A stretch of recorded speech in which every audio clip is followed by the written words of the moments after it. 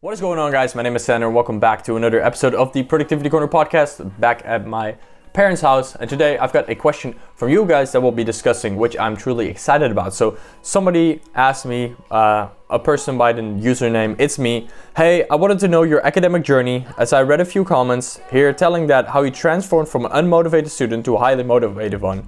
At what age did you start, and could you please share some score/mark differences from when you were in high school as to where you are at now? I'm 19 years old. I ruined my whole academic career. Can I make a change? Yes, you can. I'll explain when I started, how I started, but first, to be able to do that, I want to go a little bit in depth into the Dutch academic system, because that is very important to understand. So every country has a different academic system, score, rating, things like that, right? So for example, in the US, I know they use letters like A, B, I scored an F, I scored a C. We use 1 to 10. Some countries use 1 to 20, some 1 to 5. For us, 1 is the lowest. For some, 1 might be the best. It's very different depending on the country. So I quickly want to go into detail. I'll move a little to the side so I can pop it up on the screen. So if you're listening to this on Spotify, then consider opening the YouTube version, because I'll put on a graph right here explaining you basically what I'm explaining right now vocally, right? So once you're 12 years old in my country, you go to high school. And at the end of elementary school, right, you're about 12, you take this important test. It's basically like an SAT in the US, for example, or whatever other big exam. This just came to my mind. I don't know all the exams across the world, but basically a big exam containing math, or not math, it's calculations, simple calculations, obviously, because you're 12, spelling, grammar, reading, I think some logical thinking questions. That's basically it, right? You take that test, and depending on how well you do and what the teacher thinks you're capable of, you'll be put in a specific tier of high school. Fortunately, you are able to move up the ladder. So as you can see, there's 3 tiers, and there's a bunch of errors in this whole system, right? So I want to start off by saying this. We cannot all be doctors. We cannot all be engineers. We cannot all be lawyers. We need people in all different areas of life. We need people to, clean our bathrooms. We need people to be economists. We need people to go into politics. We need people to be creative and artists. We need people to do everything in life. So we can't all be the same thing. And I truly believe that being a doctor is not better than being a sales clerk. It's not, right? It's just different, right? And just because one has got a university degree, that's probably a little bit harder, but doesn't make their job better, doesn't make them a better person, doesn't mean shit, right? It's just because somebody chose a different path in life. Maybe it was even easier for them to become a doctor than for somebody else less, maybe I'd say IQ gifted, to do something else, right? So I really want to make that clear. I don't try to say like, oh, this is better. Oh, if you got a master, it's better than a bachelor. Oh, you're smarter because you got a PhD. It doesn't work like that. That's just a piece of paper. But I do want to say that the way I view the system is that I prefer to go up this specific ladder. That's my personal choice, right? So I just wanted to clarify that. So once you get in university or in high school, I'd say, I went to the Senior General Secondary Education, which after 5 years is when you leave. So I was 17 at that time, but I failed the last year. So you have these big exams at the end. I failed them, so I had to retake 1 year. So that means I was 18 when I finally left high school, and that's where I picked up my life. At the time, I had a girlfriend, and she and I broke up. It really messed me up, and I decided, hey, you know what? I gotta pick up my life. I gotta do things with my life. I gotta change my life for the better, and I gotta do things for me and not for other people around me. And I gotta change my life. And I can't be sitting here playing Minecraft all day, because when I was younger, I really was posting a lot on YouTube, like daily live streams, posting 4 videos a week, doing a lot of Minecraft, and the channel was picking up. It's actually this channel, and the videos are still on here. I was getting a couple of thousand views per video. The channel was booming at the time, like 2 to 3K views per video, 10,000 subs or something like that. And then this channel obviously basically died out, and I just decided to start posting on this again because I didn't feel like making a new channel. But the videos are still out there, and it was a blast. But it wasn't really picking up, and I couldn't really grow any further because I wasn't willing to change things, and I was really getting burned out at some point. It was like, I'm just playing Minecraft all day. I want to go out and do something fun. That's when I realized, after that breakup as well, I gotta stop playing video games. I gotta get out there and gotta do something that I want to do with my life, right? So I moved up to a bachelor degree, which is 240 credits, because as you can see, the difference is 180 credits versus 240 credits, because a bachelor here with basically what's called in this table the first cycle of higher education.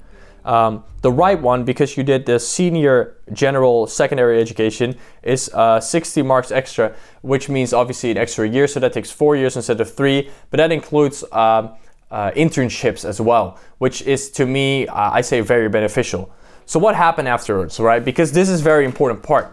Because you might say, wow, you post all these videos of, wow, I got accepted into this, I got accepted into that. You've been talking about this change, this master program, as if it's something special. Because on the left side, you can see it's literally just an arrow up. You just move up, you do your bachelor, you do your master, and that's it, right? But as you can tell, there's also a diagonal arrow from the right bottom side to the left top side, which says the bachelor degree in 240 credits. You can move up to a master degree, for example, Masters of Science, which is what I'm doing. So I'm moving up diagonally. So I'm not just skipping a step of basically having to do the first cycle of higher education, the bachelor version, or having to take a pre-master. I don't have to do any of that. I can just straight up enroll into that because I worked my ass off, and because of that, I was able to apply to that. And right now I'm obviously in the master program, and I'm planning to do a PhD, which is the last top part of the ladder. But I don't want to bore you guys with that, but that's basically what I wanted to quickly explain, right?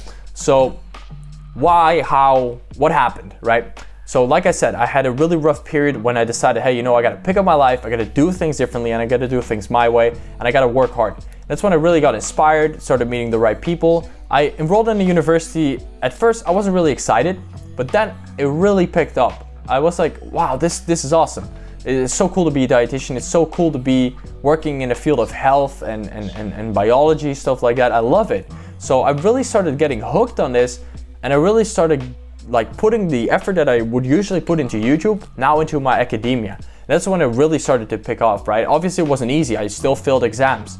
And I want to say this, right? I've never really been like top of my class, getting straight A's. Like it doesn't matter. At least in my country, it doesn't matter, right? What I wanted to mention is that I'm really bad at taking tests. So for example, when somebody understands everything about the topic and I do too, we both take the test, it's not weird for me to score 60% while they score 85%. And that's not because I don't understand it, it's just because it doesn't really come out on a piece of paper. And I've had training for this.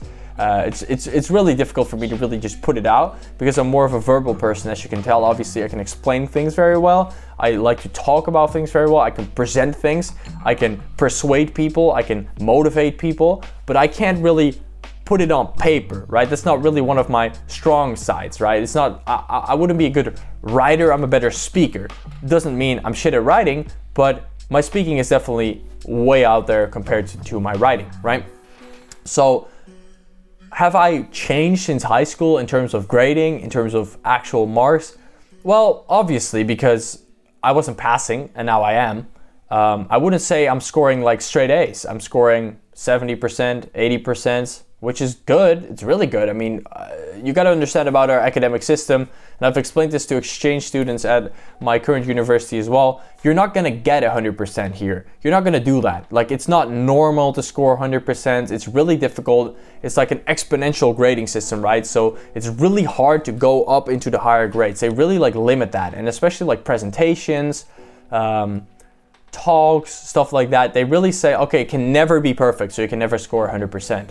Right, stuff like that. So it's really hard to actually get to 100. So scoring 80 is really good. At least in my country, it's considered really good, right? So obviously there are people who score 100%. There are people who score 90%. But I'm just saying I'm not part of that top.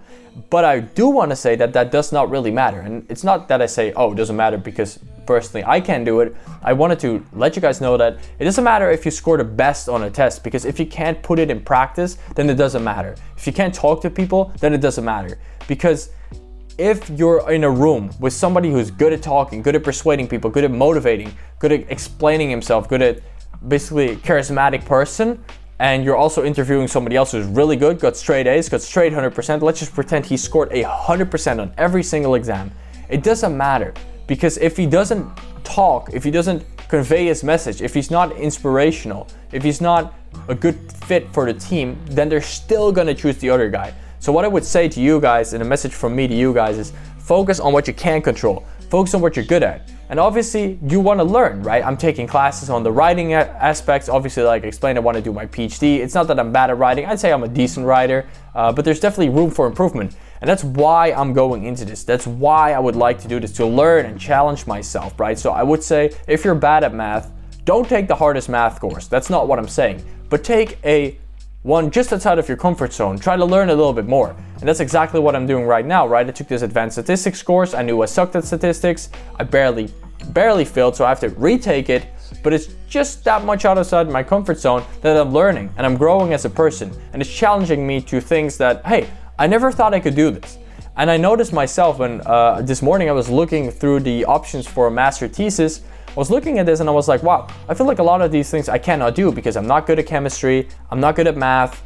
One had something with machine learning. I thought, wow, I don't know anything about machine learning. I don't think this is something I'd be good at. But then I thought to myself, if I keep thinking like that, if I keep having these limiting beliefs, then I'm never going to be good at anything. You have to allow yourself to learn. You have to allow yourself to make mistakes. And if you're willing to do that, then you're willing to grow. And you are allowing yourself to grow. And that's what I did in high school. I knew I was bad. I knew I sucked at most things I did. But I kept trying, and then I succeeded. And now it seems like, oh, you just got a bachelor, he just casually applied, got into the program. Of course he got into the program because he's been doing well. And it all seems like smooth sailing.